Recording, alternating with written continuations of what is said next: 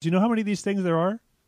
How There's many like Christmas specials? there's like 13, and I Oh think yeah, like 14 if you count like the New Year's one from last year.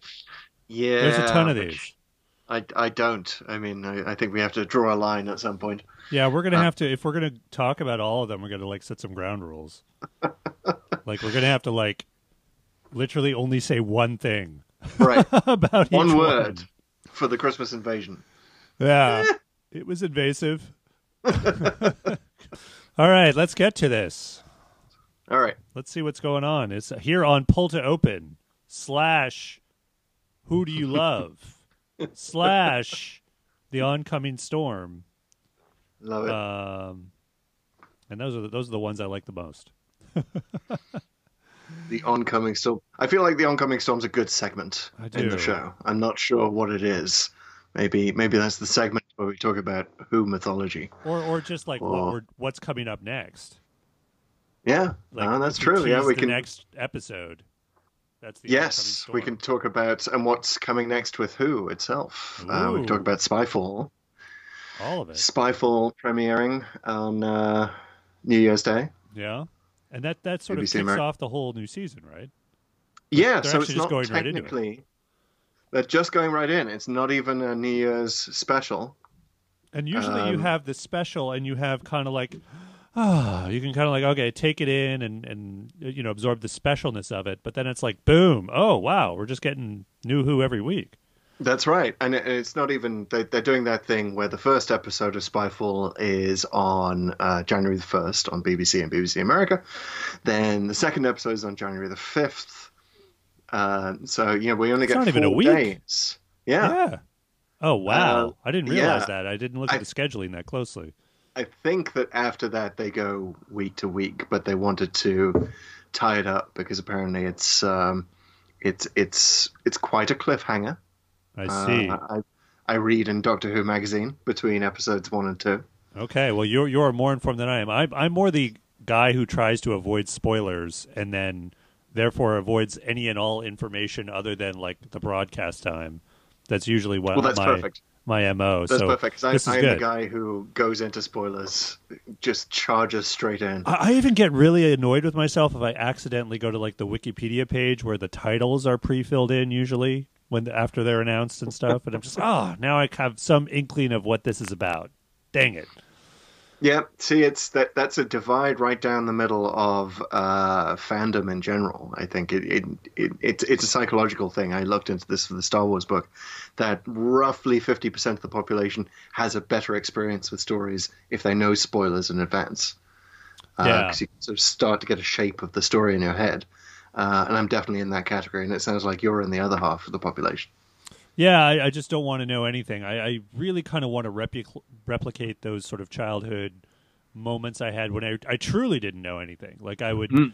you know, especially seeing stuff probably a year or two later after it was broadcast in Britain. But I mean, this is way pre-internet, Mm. and I was 12. I don't know, like I was a preteen, and I remember that moment uh, when I saw Earthshock for the first time. Mm. And I really didn't even know what it was about or who was in it. And it gets to the end of that first episode, and there's this zoom in on the Doctor, and then you see the big reveal that it's the Cybermen. Spoiler alert to people who may have been waiting since 1982 or whenever it was broadcast. But as the Cybermen are the big bad in this episode, and I was just I had never kind of seen a proper Cyberman story. I'd heard about them, and seen them in the covers of novels and stuff at that point. But then I Mm. saw that, and I thought they were so cool just from the look of them. And then I saw, oh my god, I'm finally seeing a proper Cyberman story, and then it's, oh wow, this is so cool. Like, I mean, that moment was just so everything to me in terms of like my Doctor Who kind of like going from 60 to 100 or whatever your metaphor is, and then just like, okay, I'm all in. It was great, and I don't think I've ever quite had it since. Mm. Because I started sort of reading magazines and doing other stuff. I mean, there were moments. Actually, you know what? Remembrance of the Daleks was pretty close, but I feel like we're getting in a bit of a digression. Suddenly, Well, I'm glad you didn't give the ultimate spoiler of Earthshock, because maybe there are some yes. viewers out there who want to know if Adric can make it. Yeah, I got to say, yeah, we should probably be a little careful about that, because I know there are new fans who want to still discover the old show, and there might be, I don't know. I feel like you would just go to the internet and learn everything, but there's so much of it. I don't know. You might want to just go and experience it. It's probably a good rule to say that unless we're specifically discussing a story this week, we won't necessarily throw in the spoileriest of spoilers. Yeah, I'm into that. Yeah. So speaking of discussing shows on a certain week, which is what we're trying to do. So what we want to do here from my basement in the greater New York City area, and are you in the attic? Where are you? Yes, I'm in the upstairs office. I'm inferring a lot from the slope in your ceiling there. Yeah, I'm kind of on a slant, just in this corner here. This is a large office room. It's mine and my wife's. If I look out to my right, I can see both the Golden Gate Bridge and the Bay Bridge. Wow. But yeah, we call That's this a nice Room view. X. Dang. This is our shared office. It's not bad. I mean, it's we have a little bungalow here up on the Berkeley Hills, and it's pretty sweet. We've been here for about 7 years now. But yeah, it is. We should probably place ourselves in time as well. It's Saturday, December 28th, 2019. That's right. Saturday night. It's Saturday night, and that means Doctor Who. It does mean. It certainly means Doctor Who to me. I don't know when Doctor Who would be broadcast in the US, but in the UK it always had that association with Saturday night. Well, funnily enough, it was for me as well, growing up in Canada, because we got Doctor Who from PBS in the States. So, the Canadian networks would, or the Canadian cable companies would rebroadcast or, basically acquire a bunch of American channels as part of their package. And so PBS was one of them, and they would show complete Doctor Who stories, actually. So they would actually edit together a 4 or 6 episode story. And honestly, if it went longer than that, because some of the older ones went even longer. Some of them went 8 or 12 episodes. Actually, 12 was only one time, but they might split. They might split it into 2. But otherwise, they would edit them all together. So, which was an interesting way to watch it. I think history has judged it the wrong way to watch it, in that you want the cliffhangers. You want the cliffhangers. Yeah, you do. And luckily, while they were broadcasting these complete adventures, this was the Tom Baker stuff. They were broadcasting complete adventures essentially as reruns on Saturday nights. They would broadcast what was the quote-unquote current episodes, which was the Davison stuff. That was daily. That was on 7 p.m., I want to say, at the time. Okay, so you still got the Davison cliffhangers, but when they showed old stuff, it would be stitched together. So I got it. You know what I mean? Like, I understood, like, oh, this is a half-hour show that's a cliffhanger, and they're putting it together on the weekend. So, I kind of, like, did my own little head stuff of, like, oh, I get it. I know what should be happening here. And so I like to think I appreciated those complete adventures. I mean, you can see why they would do that, right? It's you watch classic Who now, and you see the they always just go back 3 minutes at the beginning of the next episode, and you're like, oh, come on, I just watched this. But by stitching it together that way, you're missing not just the cliffhanger itself, but also that lead in to the theme tune at the end of the episode. Yeah, that kind of scare. I always think of some demonic character putting his hand down an organ, doing the whatever they call it, glissando. It's all the way down. I mean, that was one of the scariest sounds of my childhood. Oh, just the cliffhanger noise at the end of each episode. It was shivers. It was a moment, and you kind of needed a moment, after that, more than a moment to like sort of like whoa and talk to your friends and what's going to happen and blah blah blah. And I also noticed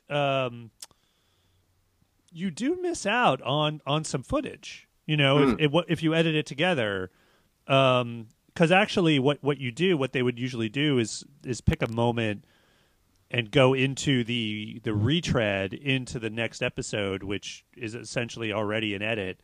But there's actually usually some footage, at least a couple of moments in the leading into the credits that you would no longer see. And as a fan, once you get into the, like, oh wait, I'm missing out on this moment. So and what sticks out to me the most, I think it was episode 2 of Resurrection of the Daleks in Davison's era. The Daleks come in and are like, exterminate the Doctor, and there's like, they're plunging him to the wall and they're going to do it. And there's this ultra close-up, extreme close-up to Peter Davison's face. And he's just kind of like, oh, I'm dead. And then they cut to like the credits. And that close-up is gone if you edit it together. It's because it's gone in the next episode. They just kind of come up to him, and then in someone, obviously there's some, 11, like last second, like, oh, don't kill him. We need to duplicate him or something. So I would like, well, where's the bit? I want to see the little bit. And so now, thankfully, all the DVDs are like, come on, this is an episodic show. Let's release it the way it was broadcast, is the way it's meant to be seen. And if people want to skip the credits, as they can, like you can do that on disc. So it's like you go into the cliffhanger, maybe you go to the bathroom and get a snack, maybe you don't, and skip it. But it's like, right. It's the 7th inning stretch of Doctor Who. That's how you're supposed to do it. Yeah. So, but all of which is to say that Saturday night was very important. I like that we have differing perspectives on Doctor Who. You don't like spoilers. I love them. I have the UK perspective. You have the Canadian perspective. I'm on the West Coast of the US. You're on the East Coast. All these, fascinating different perspectives. We should probably get to the meat of this episode, which is what we kind of wanted to do. It being December 28th, and because it's that time of year, and we've just been feasting on some reruns of Christmas specials, which has been a treat for the Doctor Who community since 2005. Right. Not counting the Feast of Stephen. Not counting the Feast of Stephen. Yeah, wow, I sort of did a little Freudian slip there, I guess. Yeah, old school. But then no one's ever, I'm not even sure that's an episode we can see, is it? No, I long lost, I believe. But I mean, since 2005, they've had Christmas specials. It's become a tradition. It's become such a tradition that since they moved it to New Year's last year, I think I'm basing this mostly on an anecdotal thing from my wife, but I'm pretty sure most people are still like, well, how come they didn't do a Christmas special? Where's the Christmas special? And it's like, well, it's a New Year's special. They just switched it up. It's like, why would they do that? Why are they switching it up? Well, and that's a fair question. Like, why did they switch it up? I know it's a new Doctor, new time, but I mean, it's become this tradition. Like, why mess with it? I mean, I'm personally glad of it. I don't want to sound like a Scrooge here, but I sort of feel like the Christmas specials were played out. Okay. I feel that we had every possible variation. We went from the completely schmaltzy to the cheesy to the silly to the funny to the existential to the superhero. Less so about that. Glad you saved that one for last. And I think ending it with Twice Upon a Time, kind of, having that be the last Christmas special, with literally not quite scraping the bottom of the barrel to talk about the Christmas truce in World War One, as that show does, but it's like the last Christmas thing that they could possibly think of to relate to Doctor Who, and it's in there, and it's good, and it's a regeneration story. It's a double regeneration story. I kind of feel like it ended the Christmas specials with a bang. And I personally would not, maybe in 3 or 4 years' time we can go back to them, but it sort of feels to me like they're played out. Yeah, I'd agree with you there, and I'm always willing to try something different. I'm sort of almost thinking of it as a franchise audience expectation thing. Yeah, it's tough to retrain an audience that I think for 13 years straight has been sort of taught to do this thing and have this ritual.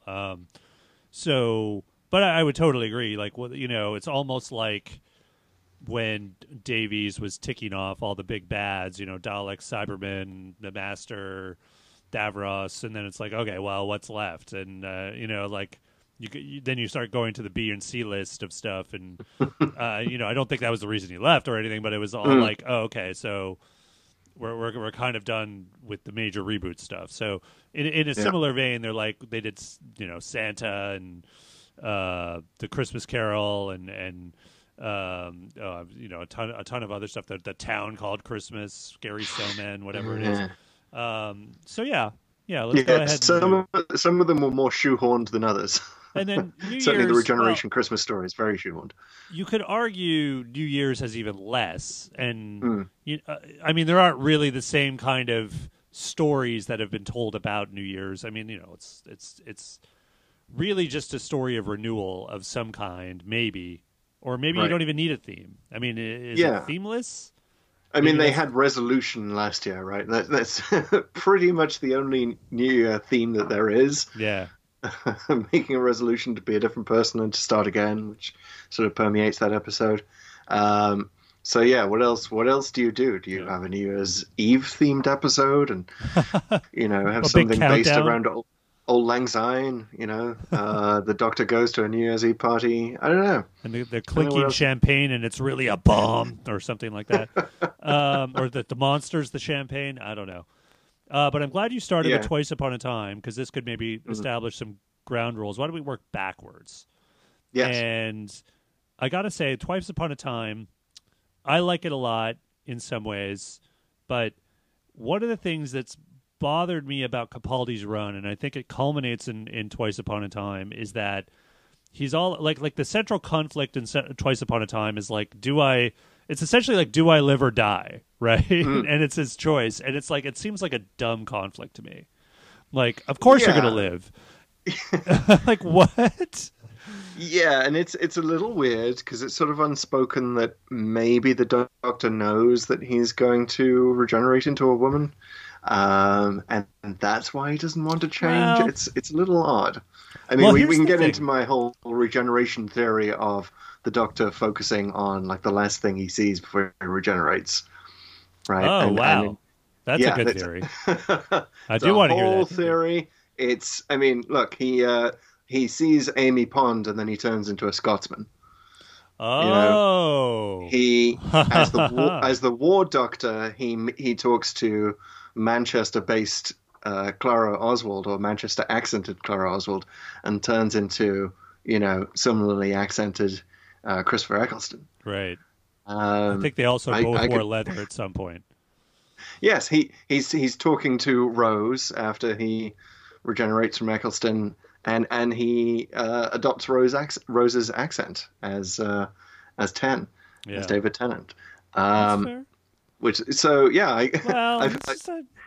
I feel like it's unspoken, but it's, you know, we definitely know that the Doctor's trying to remind himself of things. Well, here's my theory about Twice Upon a Time, and here's the thing. So you gotta say it depends on Day of the Doctor to me, which is that, or rather Time of the Doctor. Excuse me, the previous Christmas special where Matt Smith regenerated, and so that was the big one, right? Like Matt Smith was ostensibly the last incarnation of the old cycle, and he gets a whole new cycle, and it's kind of a surprise. You know, you don't really know until that episode where he establishes, oh, actually I've used 12 regenerations, and he goes over them, and it's like, okay, so then he gets so you never had, like, in Matt Smith's whole era, you never had this prep. You never had him looking at his mortality, excuse me, and thinking about living, dying. Does he have a right to go on? Does he like what does this mean?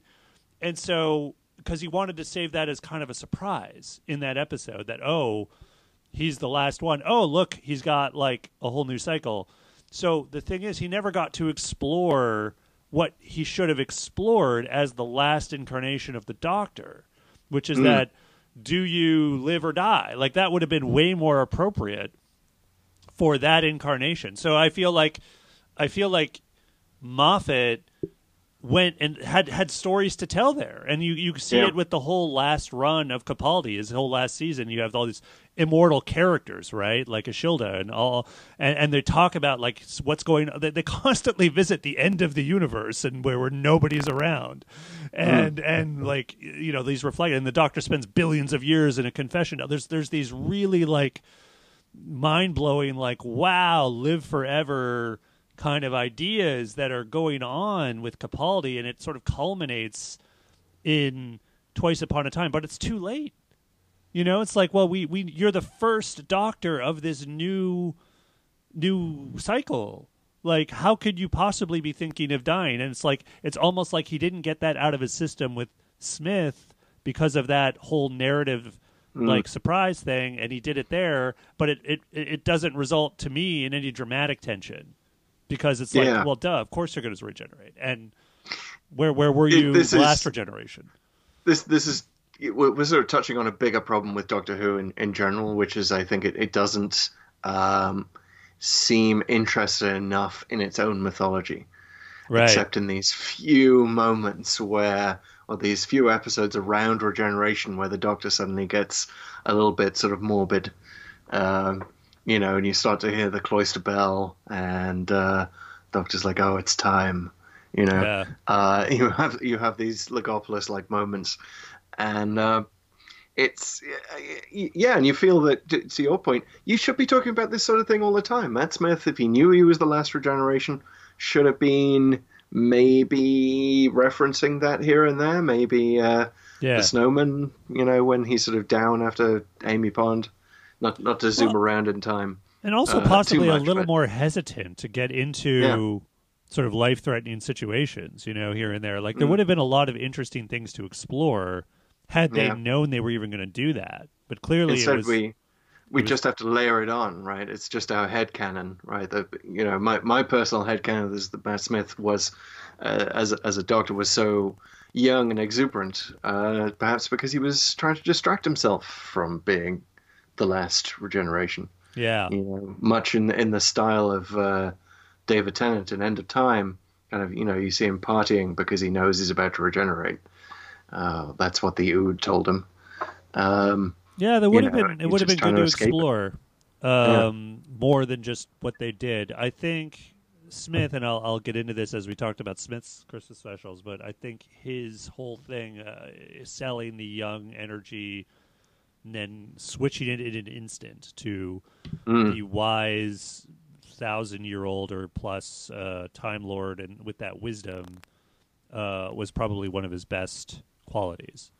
And he really sold it. And had it been wrapped around a sort of a bigger arc that we were just sort of talking about, I think it would have been even better.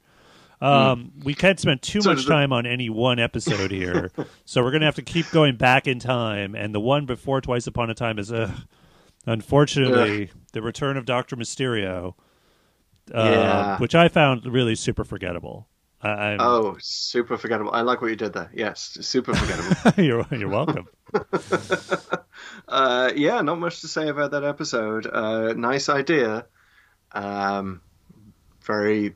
very sort of featuring the worst elements of Moffat-style storytelling in one, hard to swallow episode. It just well, the problem is I like Doctor Who. I like superheroes. I should have liked this, but as you sort of say, he's not really interested in world building and making it, like, selling it in some way. Like, none of the characters act in any realistic way, and they don't even act Doctor Who realistic. This is kind of my problem with Dr. Mysterio. It doesn't fit in our world, and it doesn't fit in the Doctor Who world. I find that whenever Doctor Who goes to America or tries to introduce American themes, it's always kind of a crapshoot. I'm not sure if it's ever really worked. They started up with the gunslingers, and that sort of famously didn't work. Maybe... Oh, the gunfighters. I wasn't sure what you were talking about. Sorry, gunfighters, yes. Yeah. I kind of like the gunfighters, but anyway, go on. Yeah, and it's a problem of UK shows trying to do the US in general. They tend towards the cowboy, You know, I did the like. Doctor goes to Utah and he wears a 10-gallon hat. Yeah, Yeah. that was a little over the top, but I did Mhm. like Van Staten in Dalek in the first season. Mm, I thought that was sort of the there wasn't a lot of real America per se, but I right. thought they sort of nailed what they were trying to sort of say about Americans in that Yes. and how So, they contrast with the Doctor Who world in a yeah, so realistic way. Dr. Mysterio suffers from that fake Americanism. I think that's one of the elements that doesn't work about it. But yeah, it's just forgettable. Yeah, definitely forgettable. So let's Hard not pass. spend any more time on that. We're going to go back in time again to 2015 to the Husbands of River Song. What Yeah, did you think about that one? solid episode. Um, Relies perhaps a little too much on the notion that River doesn't or couldn't possibly understand who the current Doctor is. Um, Yeah, she's got her wallet full of the previous Doctors, and she's meeting Capaldi for the first time. She doesn't see any Doctorness in it. I mean, I can sort of I can suspend my disbelief about that. Beautiful ending, beautiful way to say goodbye to River. and that's really the only thing I really remember about it is the ending, and some of the jokes where she doesn't know who he is, and he's kind of playing along. Um, And the oh, fact that Nardole is in it, it's where Nardole is introduced. yeah, which Was he the was only fun. mm, They kind of brought him back, even though he was kind of dead. I mean, I couldn't really. yeah, It was weird. Um, But the ending really saves it. It's quite yeah, beautiful, and I liked it as like, okay, this is it for River, who had gotten pretty tiresome at that point. I mean, I mm, don't know if they actually intended to bring her back even, and they just maybe thought of this story. Oh wait, there's one more thing we need to do with her. Um, yeah. It was a beautiful way to go out, better than I think than the Name of the Doctor, which is the last time we saw her. it's That was kind interesting. of a Last thing schmaltzy I'll say ending. about it, it's interesting that I would say Alex Kingston and Peter Capaldi were probably more age appropriate Yes, than Smith, but they had less chemistry. Like Smith and Kingston they had chemistry. I like the idea of them basically going on a, what is it, 26-year date Yeah, at the end. Um, I figure they'll find their chemistry, right? They've got some time. yeah, absolutely. So I love that idea that they get that long a goodbye. So let's rewind again Mm. to the one we were just talking about a bit ago, Last Yeah. Christmas. Yes, my favorite Doctor Who Christmas special. Me too. I just rewatched it just to confirm that it is my favorite, and I just went back and reread the review that I wrote of Last Christmas immediately after it aired, and I got quite eloquent about it, and I tied it into this notion that we used to tell ghost stories at Christmas, and Christmas sort of became overwhelmed with schmaltz, but.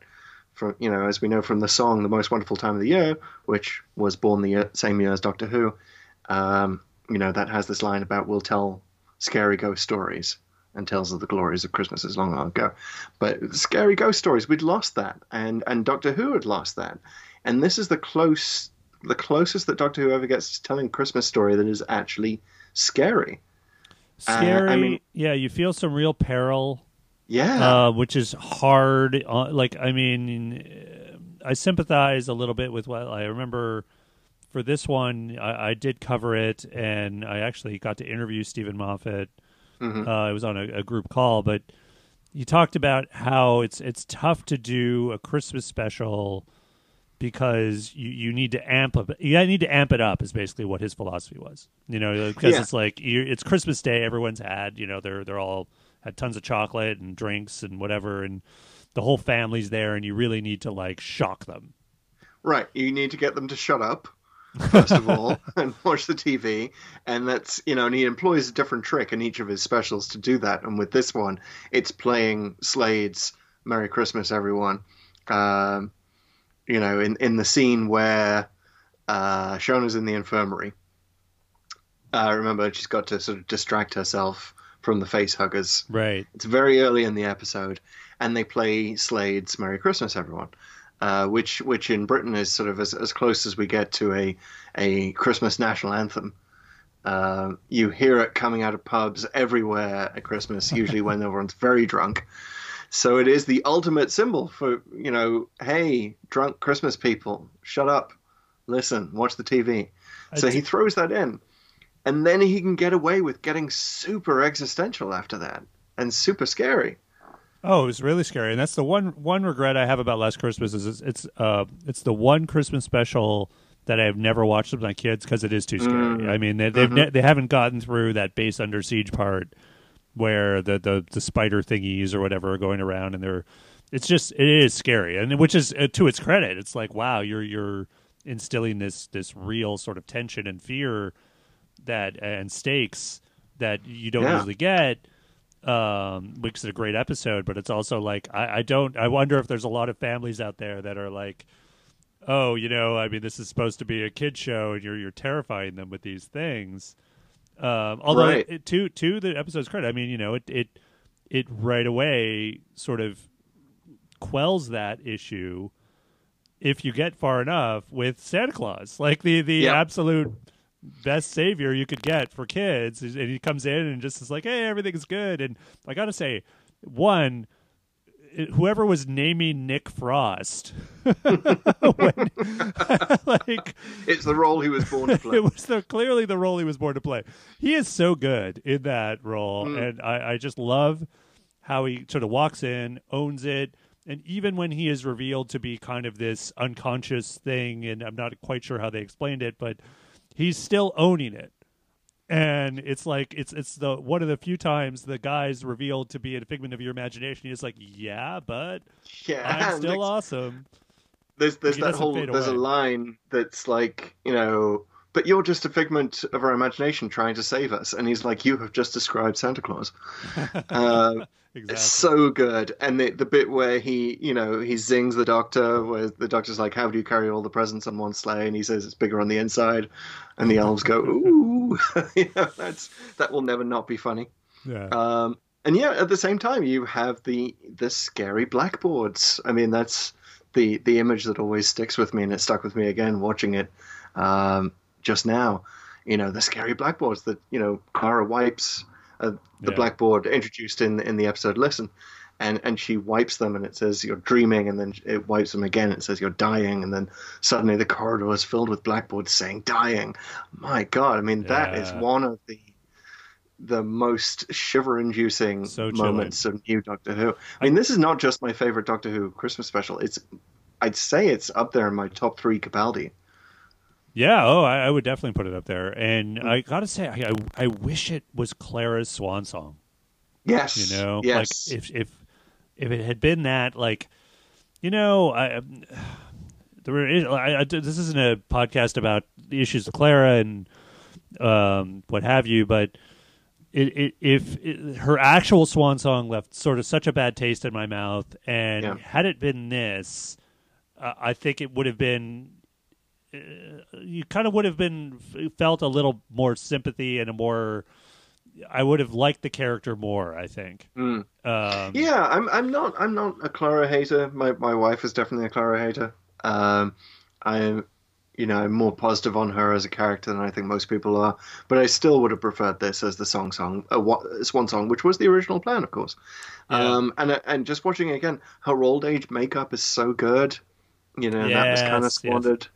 And it just, that sort of time traveler's wife style notion of ending with, oh, you got old and I came back too late. And it's beautiful and poignant. And and so sad. And I guess I get you couldn't, I mean, you could end it on it, but I don't know how you end it on it and still sort of have kind of a happy ending. But it does, the way that they do it, it does sort of preserve the Santa is real aspect, right? You don't have to tell your kids that no, Santa's just a figment of your imagination, because the way they do it, the last shot is, the Doctor voiceover going into the TARDIS saying, I feel so lucky that this all turned out okay. I don't know who to thank, and then we zoom down, and then there's the tangerine, And I just imagine every kid of a certain age watching that and going, Santa! Yeah. In that moment, like, and everything that's been said previously about Santa being a figment of your imagination sort of wiped out by that moment with the tangerine. So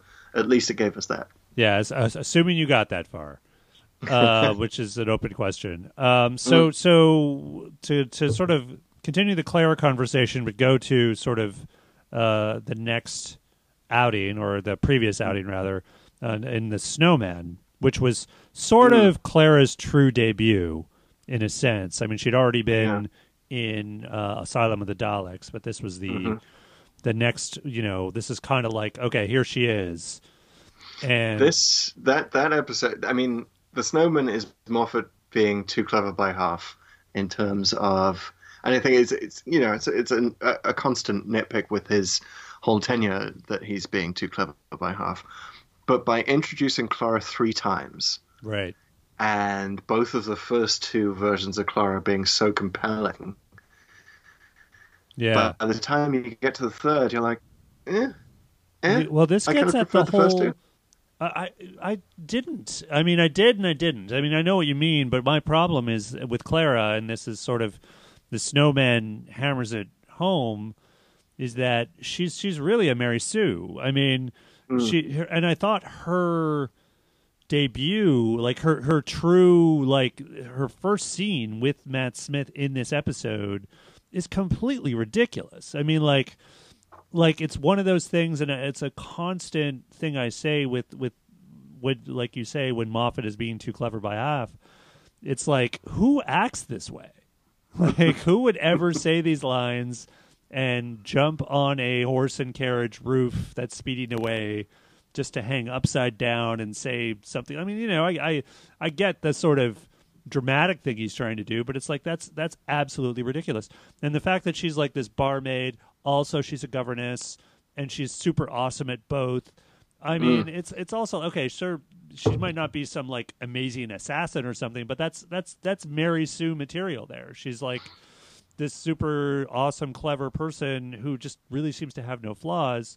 And I got to say, okay, weird, going off on a tangent. I just this could be a difference between me and you, but I hate the gang. I hate the Paternoster gang. Like, those guys are like the most irritating thing Moffat ever introduced.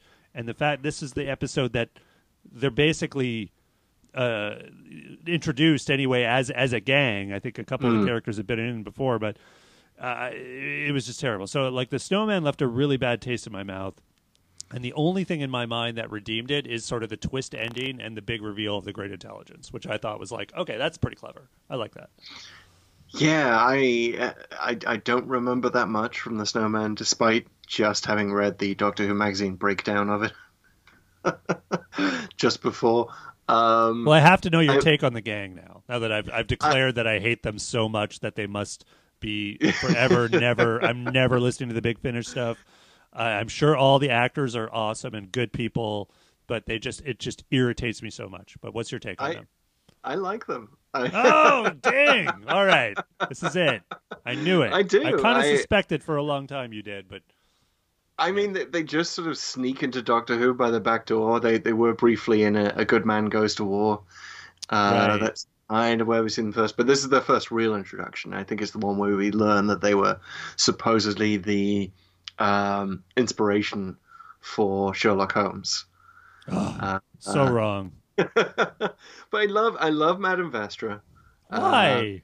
More than any of them. I think Doctor Who just she's an example of what I think Doctor Who needs more of, which is this kind of ancient continuity, right? And also the idea that not all of the monster species that we see in the show are bad, right? There are good Silurians, and she's one of them. She's been around for a long time, and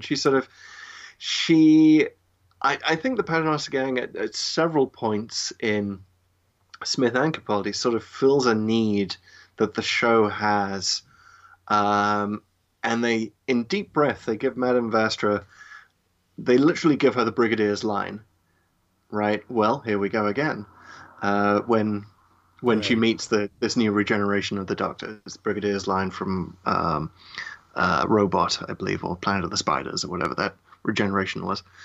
Um, and yeah, so I like her. I like that it's Doctor Who's first gay couple. The That very was, first. I All right. believe, Well, right. Well, okay, not count, not counting well, there's Captain the Jack, I guess. various. Yes, And well, but he's, yeah, there's a slightly different case.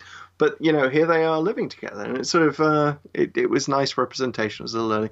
I think Strax is great comic relief. Uh, I don't I don't I don't think he's great. I think he's predictable, lowbrow comic relief, and yeah, honestly, like to the sort of sensitivity question, I think it's not. It's borderline insensitive to have this like the dumb looking character from the dumb looking species be the dumb guy.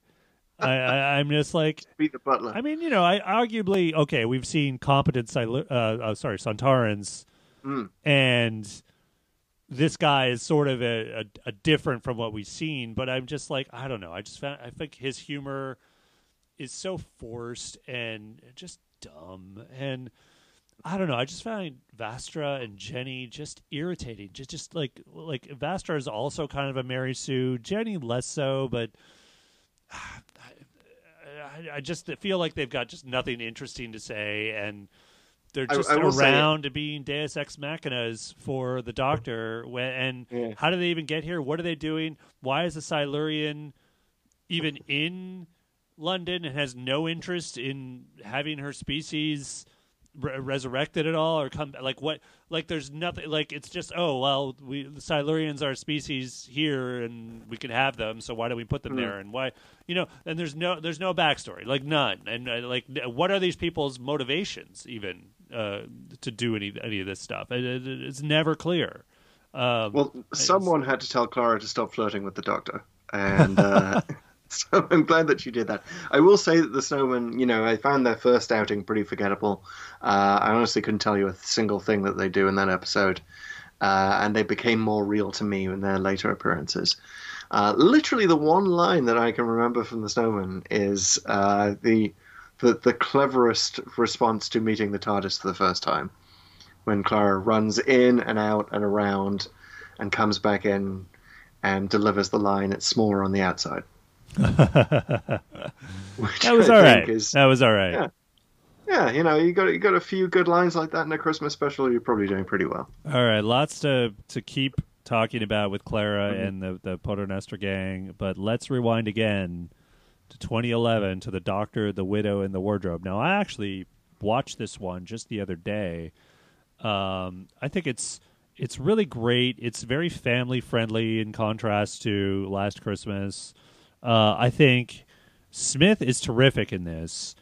It's his second Christmas special, but he's really gotten to the point of getting that sort of turn on a dime playfulness where he's super like like he's got the house going and early on and impressing the kids with all the moving furniture and all the toys and the tree and all that stuff. And he keeps saying, "I know," and then his conversation with the widow, with Madge, just after that is so good and so real, and hits the right emotional notes for what they've set up with the deceased husband, and just his very wise and observant comments about her state and his sympathy is all very evident, and it really hits you. And it thought like this is good. This is really, really. I saw I was like, wow, like Smith is great and the writing's great here. And it's we knock Moffat a lot, but I mean he can get it really good when he wants to, and he really hit it out in the park with, I'd say, the first act of this one. It's almost a foreshadowing of Last Christmas, isn't it? This notion of dealing with trauma and grief at Christmas time. The hardest time of the year to deal with it. But I got to say, I'm glad you enjoyed it. I'm going to have to rewatch it myself because I found it so forgettable. I can barely remember a thing in it.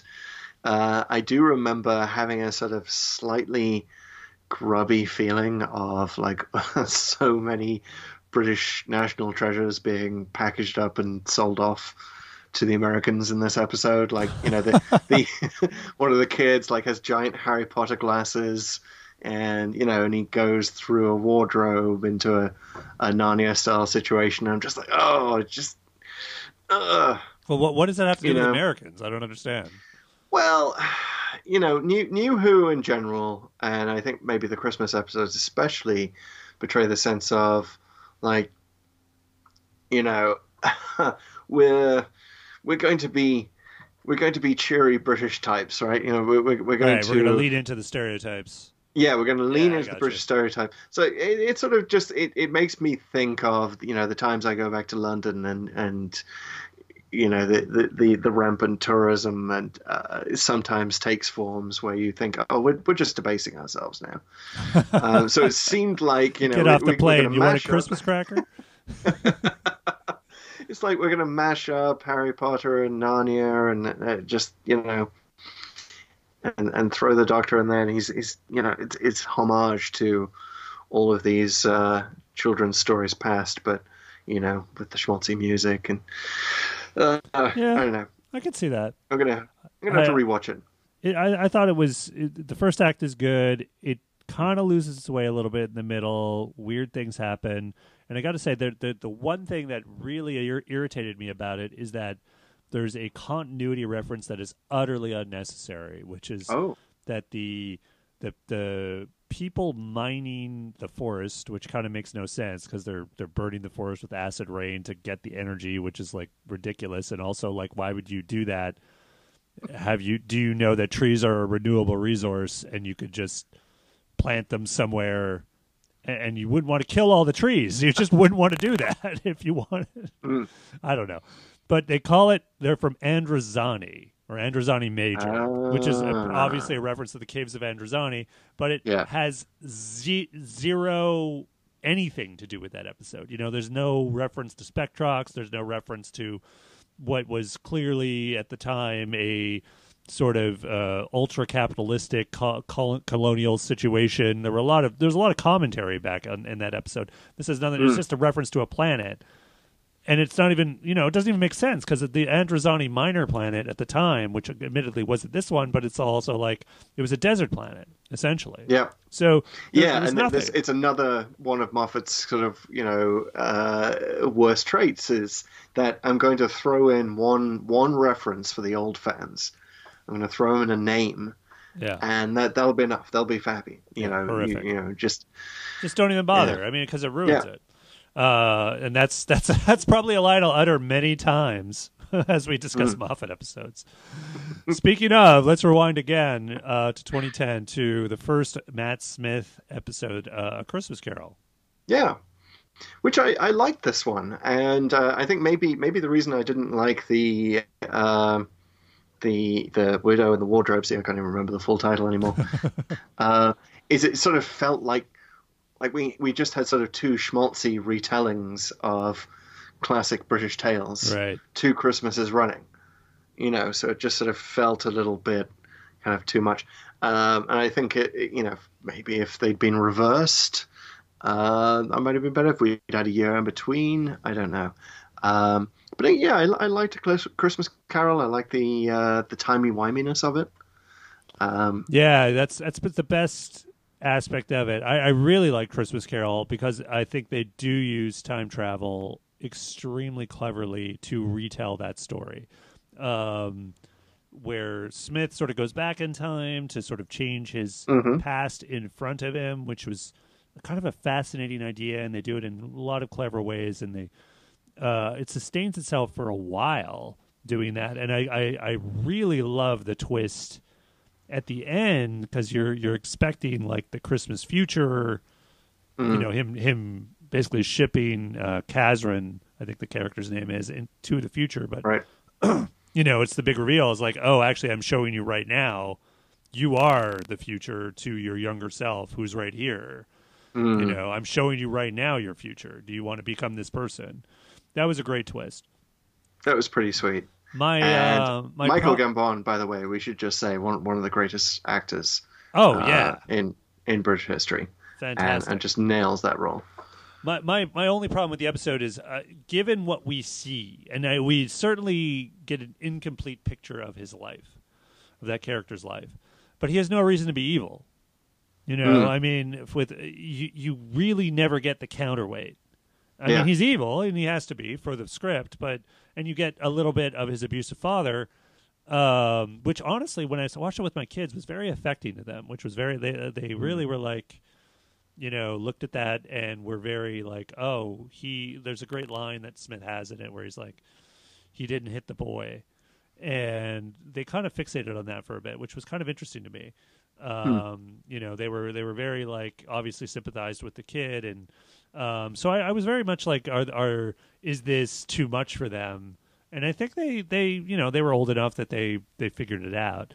But really, if all you see of Kazran is that he's shipping off with the doctor, and I forget the woman's name, but they keep having these great adventures, and you never see the like, I'm evil, I'm being trained to be evil, you know, the other 364 days of the year, and I'm going to reject this, you know, this part of myself. He's just sort of generally grumpy. Yeah, exactly. So yeah, and ending it with the mezzo-soprano bit with the singing in the clouds. Maybe dialed up a little too much on the Schmaltz meter. Maybe it lasted a little too long. Which is, you know, I'll give them some Christmas license for that. Yeah, she uses the sonic screwdriver as a microphone, doesn't she? Isn't that? Well, and there's some fan issues with this one because the sonic screwdriver breaks, and to my knowledge, I did watch it just recently. He never quite gets it back, so it's unclear if he gets it back or gets a new one. And this now we know the TARDIS can just pop out sonic screwdrivers anytime it likes. Problem though, like with the Smith era screwdriver, it presents a problem because of Day of the Doctor, and this is my big, you know, continuity alert. You know, it has to be the same screwdriver. Excellent point. So that brings up two things: did he get the screwdriver back, or if he didn't, is there like a cloud component to the screwdriver that then means it doesn't need its physical form? Anyway, that's probably a whole nother podcast. But it's all backed up in the cloud. It's fine. You pay $3 a month. You get your screwdriver back up. It's all good. To the Gallifrey Azure cloud. Yes. One more thing about Christmas Carol, I will say that was sort of the first. It was the first Moffat Christmas special, right? It was the first example of Moffat doing a thing early on that is loud enough to attract the attention of the whole living room. And his thing in this episode is where the ship is crashing, and the captain says, almost for no reason, Christmas is cancelled. You know, and I just think about that line. I think about everyone in living rooms across the UK going, "Oh no! What? Horror! What? It's cancelled. Guess we'd better eat faster then. You know? Consume all the chocolate." Doctor, you've only got 47 minutes or whatever it was at that point. Going back again, we are now on Tennant's last one, which I guess was the end of time, come to think of it. Yeah, well, that was sort of a Christmas one, right? It was half Christmas, half New Year. Right. That was the year of the specials. Yeah. I mean, it wasn't really a Christmas episode. I don't know if we have to talk about it in that same context. I mean, it was his regeneration episode, or two-parter anyway. It had issues. It wasn't bad, but it was also like it seemed a little too concerned with tying up a bunch of loose ends and bringing people back. Bring Gallifrey back only to disappear it again. I don't know. That episode made me very glad that Russell T Davies was leaving the show. Yeah. I almost hated it enough to say I'm not going to watch anymore. Like it almost had that kind of visceral moment of like, too much. I'll say this about it. It definitely has a lot of Davies stuff and a lot of Davies' weakness, particularly the introduction of the mysterious woman who unofficially is sort of the Doctor's mother. At least that's what Davies said he intended, but it was never explained. The So Davies master plan. But that's such a Davies move, like with the ring previously, with the and everything like that. But here's what I liked about it. I did like a lot of the conversations, like the conversation between Wilf and the Doctor about regeneration, some mortality there. I really liked the other conversation, the second part, where Wilf is trying to get him to take the gun, and he's refusing it, and he's really trying to take a stand on his own morality. My God, you could tell I've been drinking some wine, right? It doesn't, like, this morality conversation was good. I don't think it was quite. I don't think it's anywhere near as good as, like, say, the conversation in Genesis of the Daleks. Right. But it's trying to sort of do something of that caliber, but then it sort of reverses it quite right at the end, which was dramatic and sort of sets up, the stakes of the Time War and whatnot. But always felt a little weird to me. But those bits of drama were pretty good. I mean, any time you have Bernard Cribbins in Doctor Who, I'm always like 10 seconds away from weeping openly. Bernard Cribbins was almost as an important a part of my childhood as Doctor Who was. He was on screen all the time. I love the casting of Timothy Dalton. Yeah, I thought it was genius. He was a great Rassilon. Would have liked him to continue. Yeah, would have loved to have seen him again. I'd really love to see the Dalton Rassilon. Maybe Big Finish could talk him into it. Dalton. He just doesn't. Whatever character he plays, he doesn't get long to play it. It's kind of his defining trait. He was James Bond for a couple of movies, and he's the Ted McGinley of British actors. Yes. But and I think the less said about the Master's plot in this one, the better. Very weird. And I hate that it doesn't make any sense. He's dying, but he has superpowers. Right. Which is like, okay, come on. Which is and Last of the Time Lords, the Sound of Drums / Last of the Time Lords was so good, and then I feel this negated it by bringing it back, and it wasn't good. All right, backing up again. We're back to 2008 and the Next Doctor. There's a 2009. Where are we? We're 2008. Yeah, I'm right. Yeah. We've I realized that we've missed the Time of the Doctor as well, right? The Matt Smith. Oh, did I skip which was that technically a Christmas one. Oh, it was. We talked about it a little bit. Yeah, a little bit. The Town Called Christmas. We did skip it. You're right. That was sort of it was so shoehorned in as a Christmas episode, right?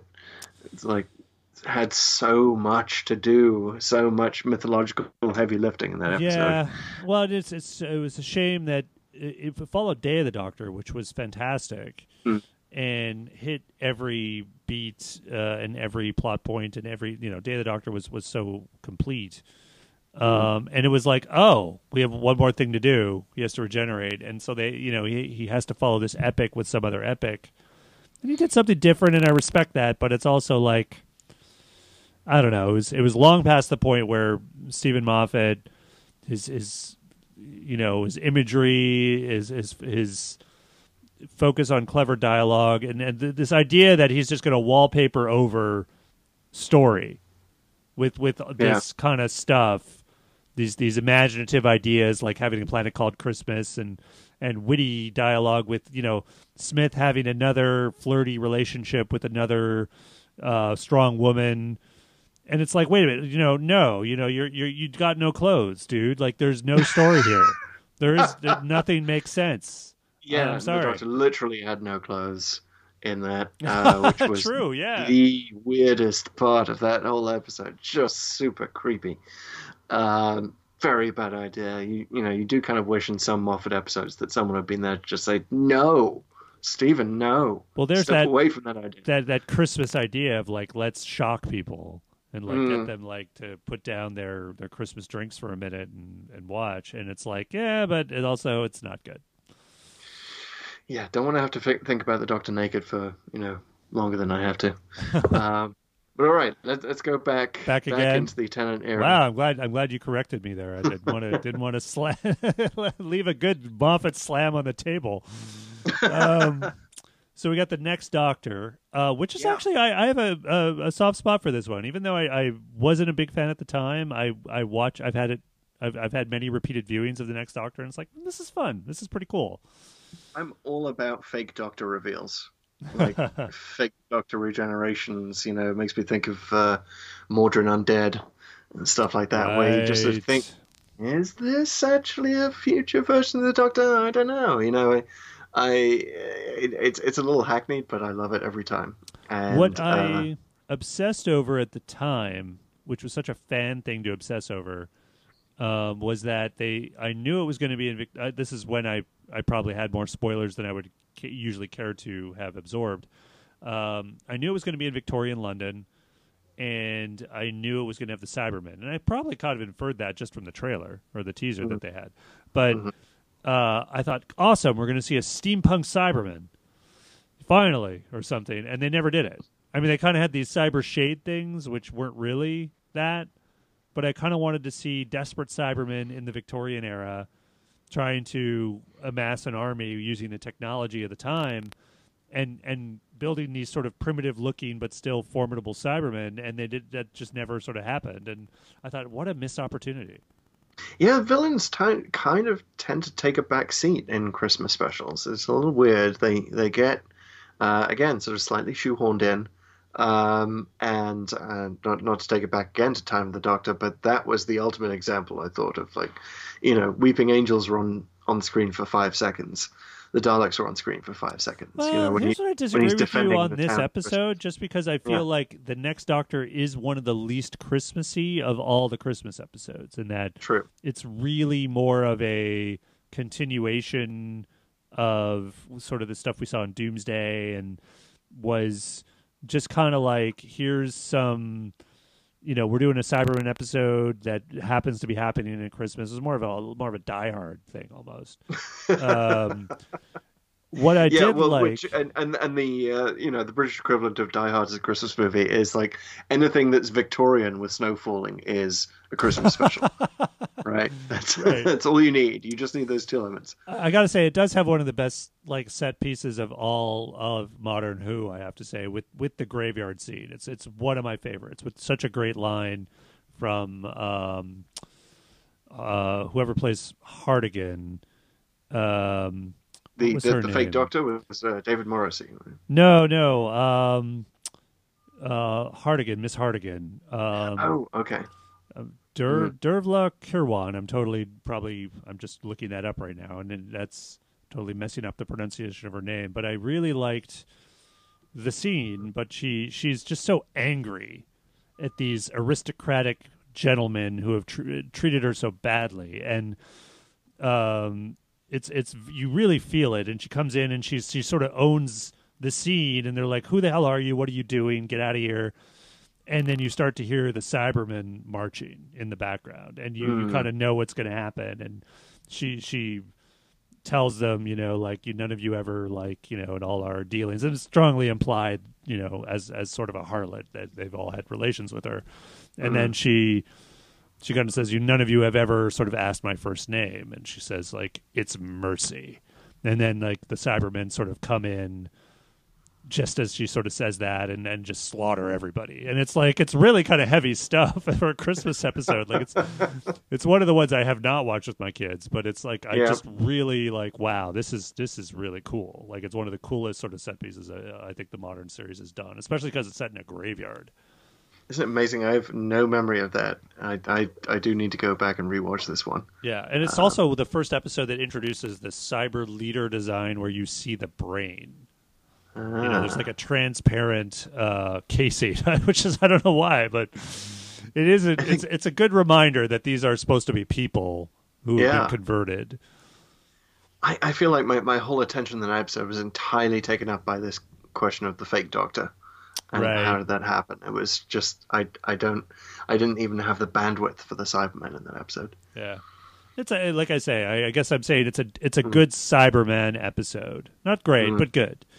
Let's back up again to the Voyage of the Damned, which of course was famous for having Kylie Minogue, Australia's pop star. princess. Yeah.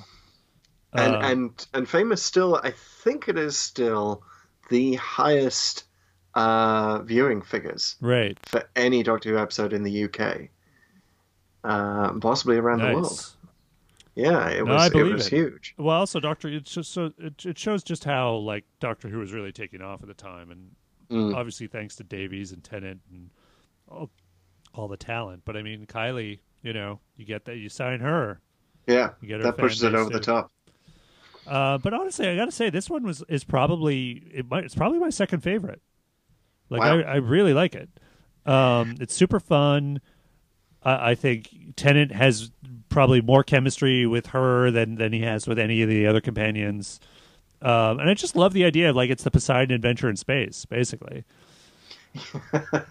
Very, very basically, yeah. They right down to the upside down components of the ship. I mean, I don't know. I could never quite connect this one. It always seemed a little too cheesy, and I can't now disassociate it from having read The Writer's Tale, which I highly recommend, by the way. If any listener hasn't read that book, or if you haven't read that book, I highly recommend it. It's emails between it's emails between Russell T Davies and the Doctor Who magazine writer Benjamin Cook, and who calls himself Invisible Ben. He just wants to be inside Davies' writing process, and this is one of the episodes that he writes about. So you see. And it's one of those things where you don't always necessarily want to see behind the scenes, because you see how he just kind of pulls stuff out of his ass. Like that whole thing of, the robots on the ship who say information. Like he just pulled that out of nowhere because he thought it sounded like a good thing that kids would repeat on the playground the next day. Well, I thought the robots were kind of one of the creepier, kind of better elements of it, because they're all like angels, and so they're just kind of like, seemingly helpful, nice people here to help you and save you, in fact, and they end up being like monsters essentially, and then they twist again at the end, and I just it has that very powerful. It's arguably over the top and somewhat hilarious, where they sort of grab the Doctor and float him up, and I don't know. For me, I thought, oh man, yes, I get that this is kind of ridiculous, but it's awesome. Like I was just like, they're both taking the Doctor. They're two angels just lifting him up, and it's like, of course they would. Why would they not? That was classic Davies. The Doctor as a god kind of moment. And I do remember the design a bit, and I was a little reminiscent of the Robots of Death in the old series, which I was like, that's obviously a classic. Yeah. But I don't know. I thought his chemistry was good. I thought all the stuff with Wilf, it's like pretty much the first time you see him, I think. And I really liked. Do we know that he's Donna's grandfather at that point? I don't think so. Yeah. He's just sort of introduced. But I do remember it was the first sort of self-aware, maybe not the first, but it was a very self-aware episode, because I like that London had essentially self-evacuated at Christmas because of all the disastrous stuff that had happened the previous couple of years, which was like, that makes a ton of sense. Yeah, except for Her Majesty. I have issues with the Voyage of the Damned. It got too silly for me. The cruise ship characters were too silly. Mr. Copper, was it? Who's showing them around London and gets literally everything wrong about it. Just kind of tilted over a little too much into Red Dwarf kind of territory for me. I know it's Christmas. It's supposed to be a bit silly, but I couldn't suspend disbelief for this one. Yeah. For me, the best effect of Voyage of the Damned is in Turn Left.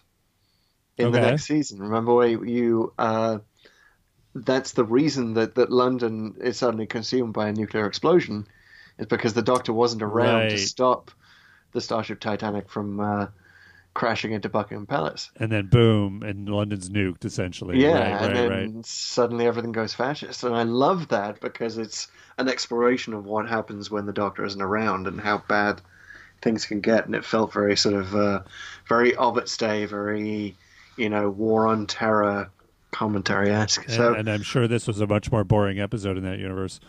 Um, so jumping back again, we only got two more. yep, You can get through this, Chris. I'm ready. We've already gone probably 45 minutes longer than we thought, but we can do it. We have the Runaway Bride.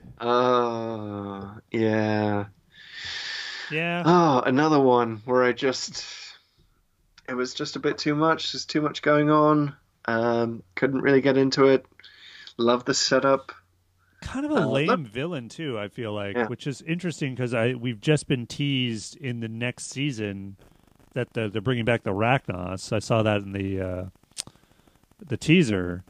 Oh, Unless I've completely misread that, but I'm pretty sure that I saw Rachnos for like half a second in the teaser of the new season. But the Rachnos is sort of the big bad in this one, and I just thought it was like, okay, a big spider thing, basically a spider centaur.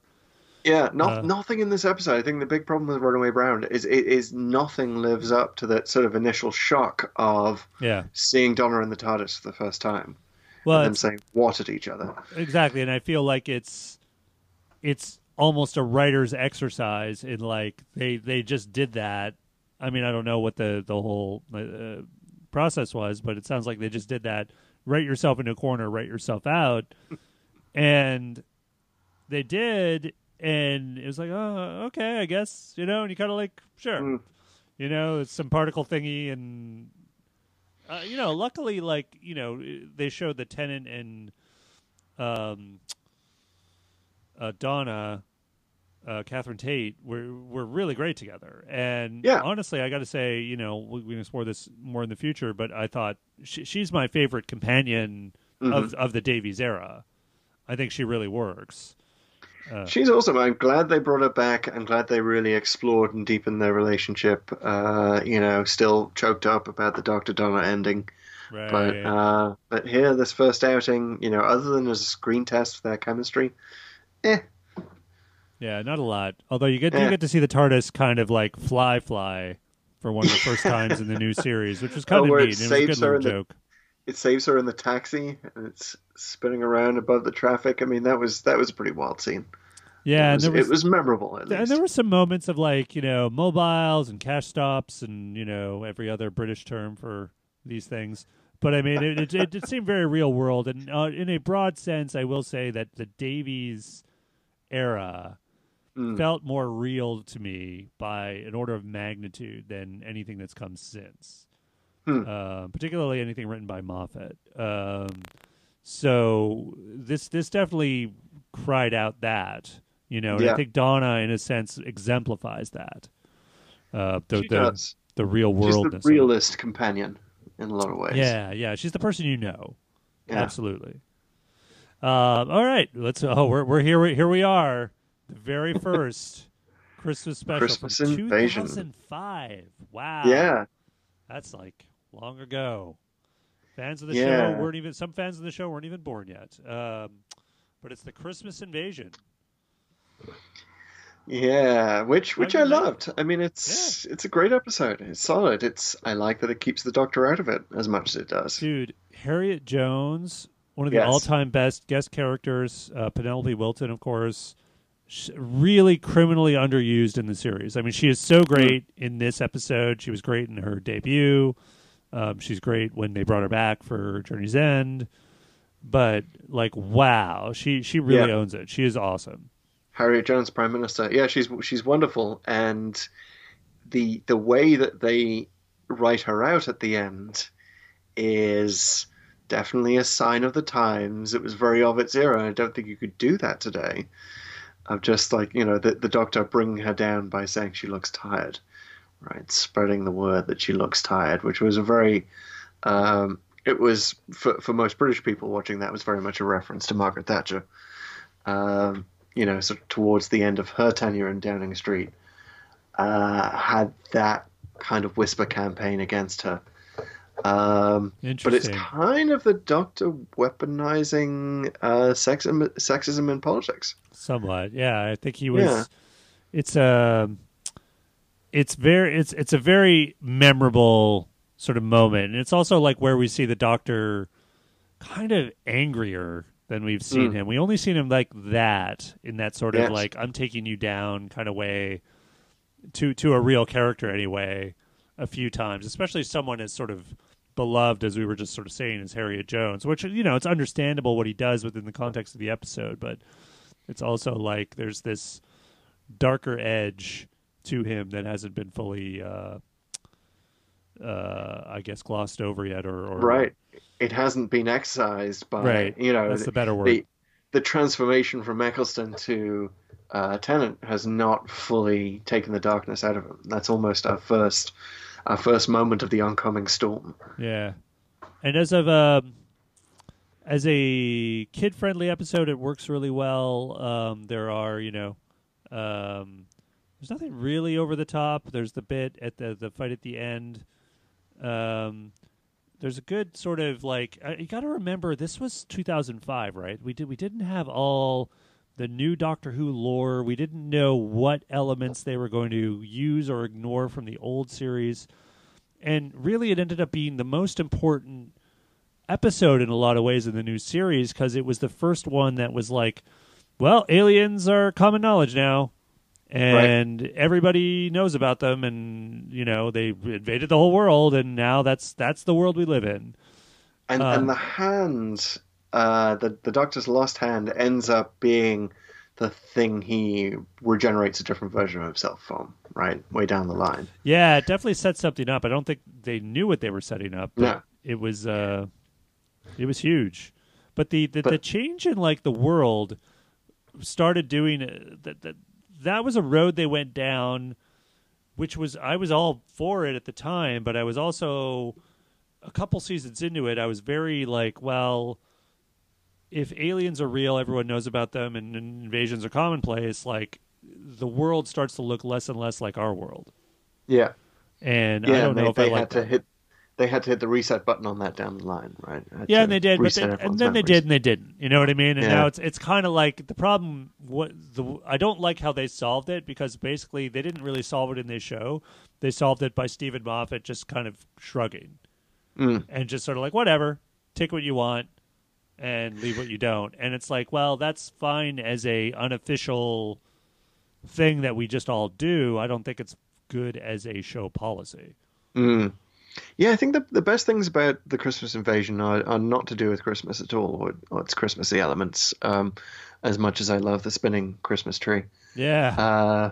Which was a great teaser, by the way, that they used. They would just show that scene, and that was a shouting above the din of Christmas Day moment, if ever I've seen one. And the Santa Clauses with the projectiles or something. Yeah. The horns, that was it. Perfect Doctor Who moment of like just taking an everyday object and making you scared of it, making you hide behind the sofa from your Christmas tree. The last thing I'd observe about the episode is it's kind of, I don't know if it's fortunate or unfortunate, but David Tennant isn't in it all that much. Well, that's what I was going to say. Is I really like it as a first Doctor episode, as a first episode of a new generation, because with every single first episode of a new Doctor, you go back and you watch it and you're like, well, this is weird. This isn't quite him. The hairstyle's a bit wrong, and it just he's not himself yet. He hasn't grown into, the mannerisms that we'll know and love. And in David Tennant's he's pretty much playing. Oh God, what was the series that he did? Casanova. Right. He's pretty much Casanova, because that was the last thing he'd worked with Russell T Davies on in this, but just sort of Casanova as the Doctor. That smirk, that sort of, the hair all over the place, the longer hair. It just, doesn't feel like 10 yet. And I just love those episodes for going back and reminding ourselves how new each Doctor looked. Yeah, I just feel like he didn't have to do what every subsequent Doctor has done, which was have like a full episode that he's carrying, even though it's a regeneration episode. And we don't really get a full sense of him until the next one. And I don't know if this, obviously it was the first time they did it in the new series, so they were kind of flying by the seat of their pants. But I do feel like Tennant doesn't have a proper introduction episode in the way that all the other Doctors do, which is a little weird. He has moments in this one, and he has that sort of classic line where he says, "What kind of man am I?" And I think he gets rid of the Sycorax in the most weird. The Sycorax leader in the it was like the most ridiculous Deus Ex Machina moment where he takes the apple or the ball and throws it against some button on the side of the ship that just happens to open the floor underneath the guy where he's running at it, which is like, what? Why would you have a button that does that, or a hull that does that, or like, why would that ever happen or work?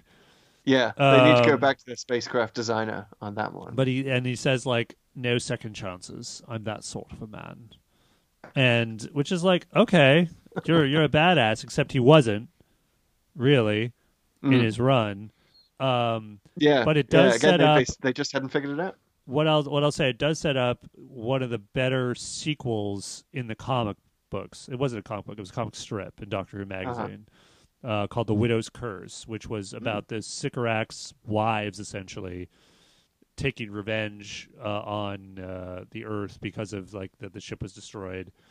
And there's a great line in the comic, which the Doctors, they're unleashing their final weapon or whatever on the Earth, which it actually happens to involve zombies, which is kind of cool.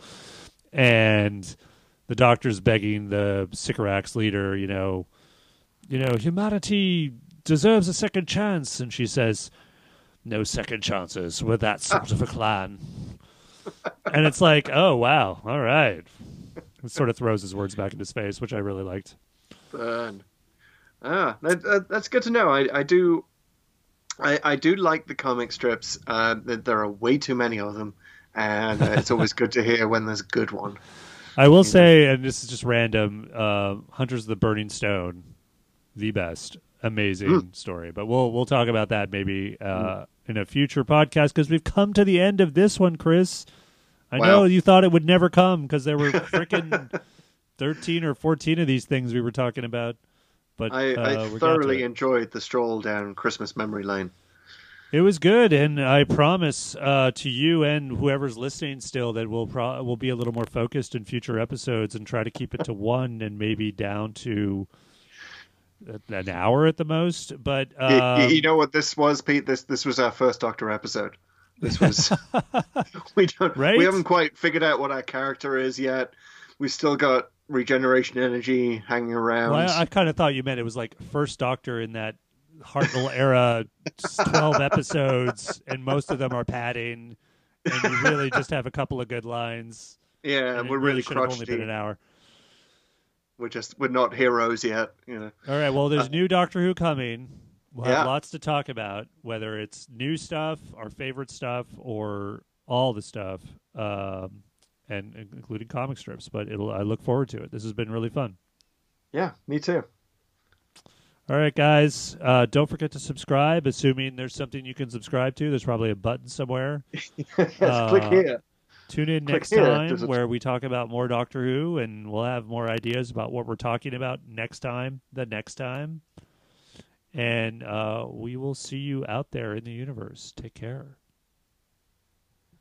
Next time. I like what you did there.